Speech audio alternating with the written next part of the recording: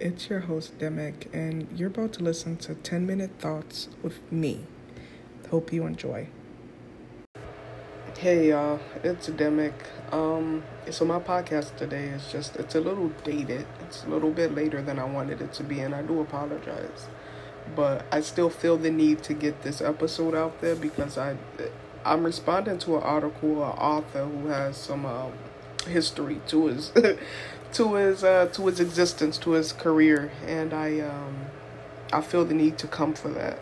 So yeah, I'm responding to that. So my thoughts today regarding an article I came across published by The Hill, written specifically with an S, by award-winning writer and journalist Bernard Goldberg. So I'm going to introduce you guys, my buddies, my pals. I'm sorry, you all, because we're gender neutral over here. It's no guys, no gals, it's you all. Hello, bodies. My bodies, the audience to the issue at hand, and then to Goldberg's answer to the issue at hand. And then from there, we can deliberate, we can discuss. So the issue at hand, the recent surge... Oh, wait, let me stop. Hold on. To be fair, it's called 10-minute thoughts, right? Yeah, I might go over 10 minutes. Okay, just to be fair. It's going to happen every couple of episodes. And I hope that those episodes are true treasures and not a pain in the butt. I'll work on it, but I'm an opinionated person. All right. So the issue at hand, the recent surge in gun violence between 2020 and 2021, impacting states nationwide, has politicians, community leaders, and families trying to understand the reason and an answer to ending this deadly issue. However, amongst the people, there's a difference in belief about the origin of gun violence and therefore the remedy to the gun violence issue. Mr. Goldberg, whom I don't know their political party, I don't know them personally, I really had no idea this person even existed until I came across the article, believes that the cause of the surge in gun violence we see specifically is due to fatherlessness. He referenced in his article Chicago's Deadly Father's Day Weekend, quoting the absence of responsible fathers in the lives of young boys in places such as Chicago, where over Father's Day weekend 10 people were killed and 65 wounded, and shootings is causing more problems than old-fashioned racism. Goldberg's article in total was part response to Biden's speech and part conservative trope. So despite this famous absentee father argument, there is no evidence that points towards this theory as a solid or direct cause of gun violence. And even if we took a moment to truly consider this argument as a valid one, we would still hit an issue with actually solving a fatherlessness issue. You can't force fathers and mothers to be a part of their child's lives. Fathers and mothers pass away. Child support in financial terms is not a replacement of nurturing or life skill benefits that come with having a stable household. So if we choose to consider gun violence the issue that only plagues single parent households, we would have to turn a blind eye to mass murderers such as Dylan Roof, James Holmes, and Adam Lanza. And yes, I'm calling out all the white boys right now. Get mad, big mad, I don't care. Dylan Roof, June 17th, 2015, Charleston, shoots up a church, all black people. James Holmes, 2012, Aurora, Colorado, shoots up a movie theater. Adam Lanza, Sandy Hook, shoots up an elementary school and then kills his mother. Reverse that, he killed his mother first and then went to the elementary school. All of these guys had the fathers. They were all actively engaged in their lives. Roof lived with his father and stepmother before the shooting at Charleston Church. He worked alongside his father in his father's business. He quit working with his father weeks before doing his rampage. After the massacre, Roof's father came to his jail visits begging his son to show remorse and begging his son to understand the impact of his actions. So his father is there before and after. Holmes was raised in a two-parent household with two rather successful and educated parents. Lonzo's father, in his most recent interview, reminisced on raising his son, teaching him how to drive, and watching as his son slowly became isolated, ultimately transforming into a man that can kill children and his own mother. Now, don't get me wrong. I believe two-parent households are important and impactful. I also believe that properly planned single-parent households are equally important and impactful in a child's development. I was raised myself by what I would consider a single mother and, at times, separated parents. I've never gone on a murdering rampage. I think that parenting, yes, it is a piece to a puzzle, but let's also take the time to acknowledge some other similarities amongst my examples. They all had early signs of mental health issues, and some even access to guns within their immediate households. We look at Lonzo.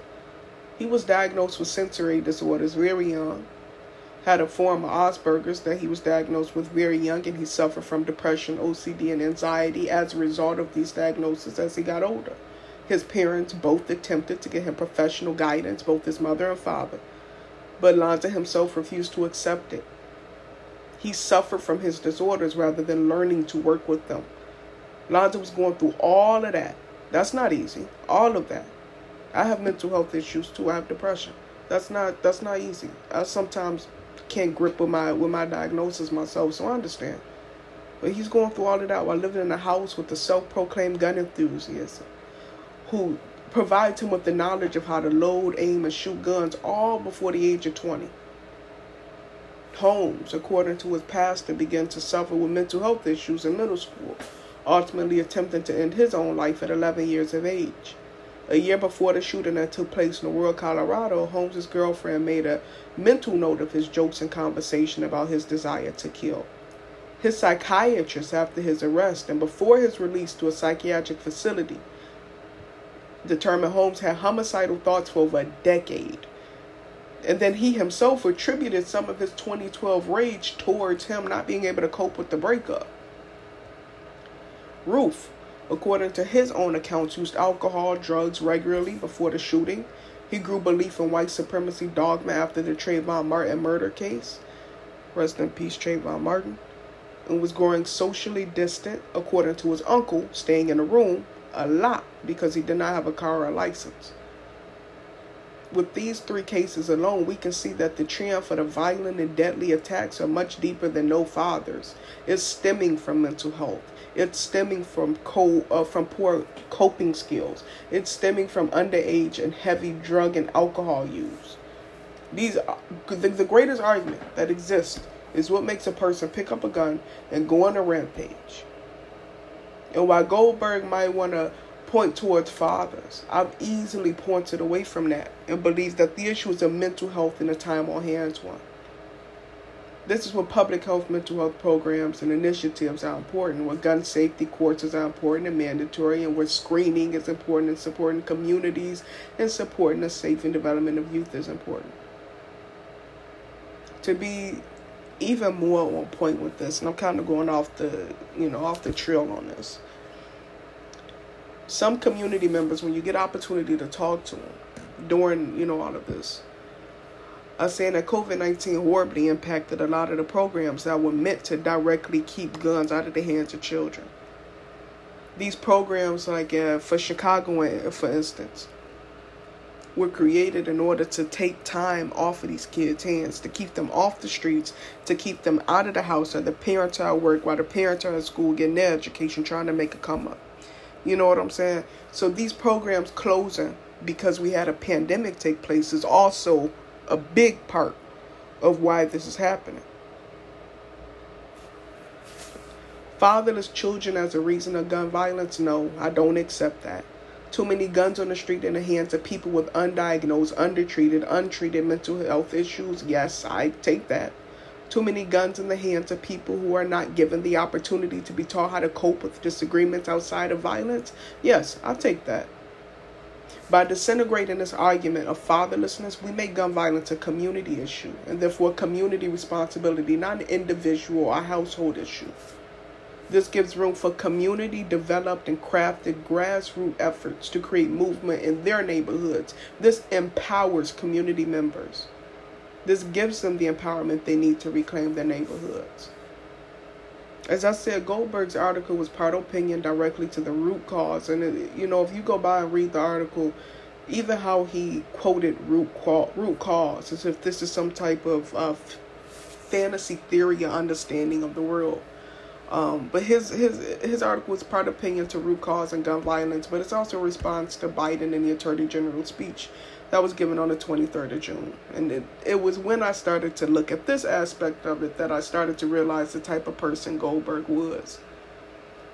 Goldberg decided he was going to respond to Biden without quoting Biden or even bothering to properly paraphrase Biden's talking points.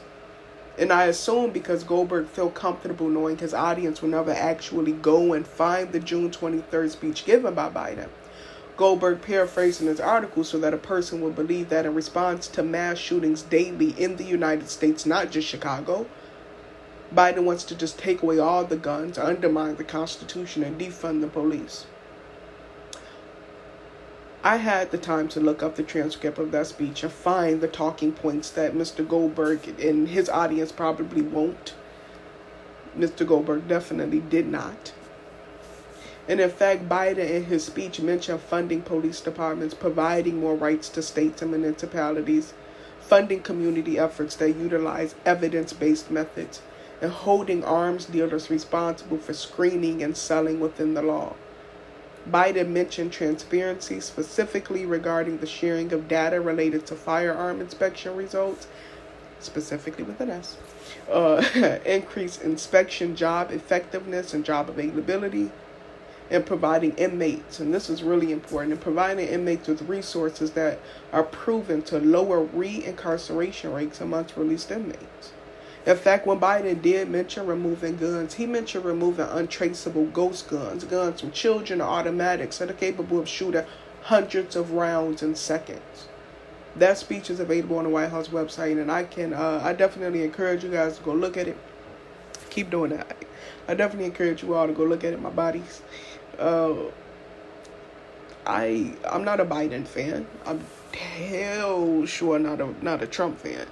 But I'm definitely not a Biden fan. Biden and Kamala were a great way to get out of our issue.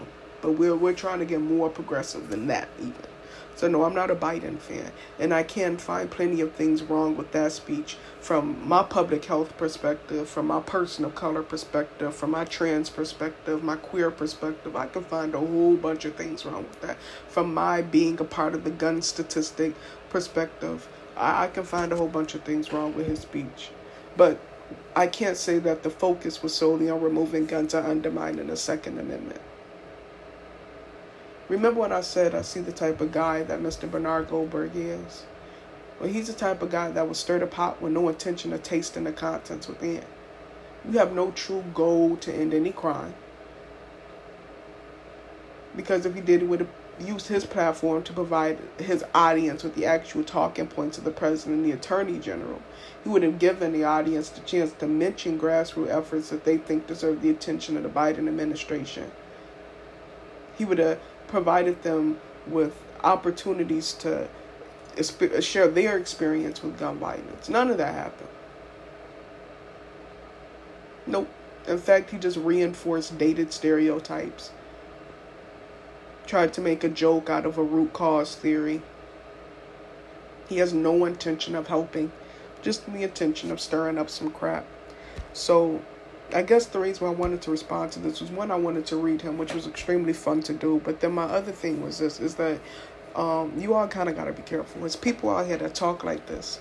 They come with all these awards, and that's why I mentioned it, because he seems kind of scholarly and very professional. He has all these awards.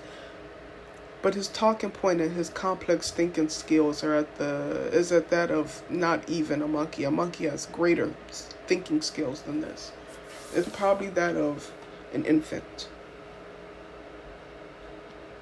I'm not saying that fathers are not important. I'm not saying that mothers are not important. I'm not saying two-parent households are better than single-parent households. I'm not saying that single-parent households, things happen. What I'm saying is that fatherlessness is not an answer to this issue. There are programs that can help this out.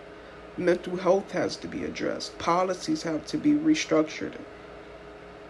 putting more guns on the street not gonna happen. We just had somebody get shot that shot somebody. He was technically the good guy. He shot somebody that just shot somebody, and then he ended up getting shot by the cops, because the cops come on the scene, they don't know who the good guy, who the bad guy, quote unquote, you know? And like I said, I got some issues with Biden's speech, some of which I might take the time to blog about instead of, podcast about. Because that's going to come from a real thorough perspective. But at this point, I want to kind of keep this episode open so that people can leave their messages and respond back, because I would like to know how you all feel about this article. I'm sure there's plenty of us that have been a part of the gun statistics, whether we're a victim of a gun crime, whether being robbed at gunpoint, shot at, whether we have guns within our immediate households, or whether we live in a high crime area. I'm sure that I want to reach the people at this point and just ask y'all to come back and respond, because I'm sure that there are some feelings about this. I'm sure that there are some feelings about this. We're completely ignoring the impact of poverty, completely ignoring the impact of resource scarcity within neighborhoods, of disparity amongst it. We're just completely ignoring all of that. Just go, they ain't got no daddies. So yeah, I'm sure y'all pissed, because I'm pissed. As I said, I knew this was going to be about longer than 10 minutes, and that sucks for the first episode, but it is what it is. I'm out. It's your host, Demic. Please remember, stay safe, stay healthy, wear your mask, because people out here lying about having a damn vaccine. They ain't even got it. Wear your mask. All right. Peace out.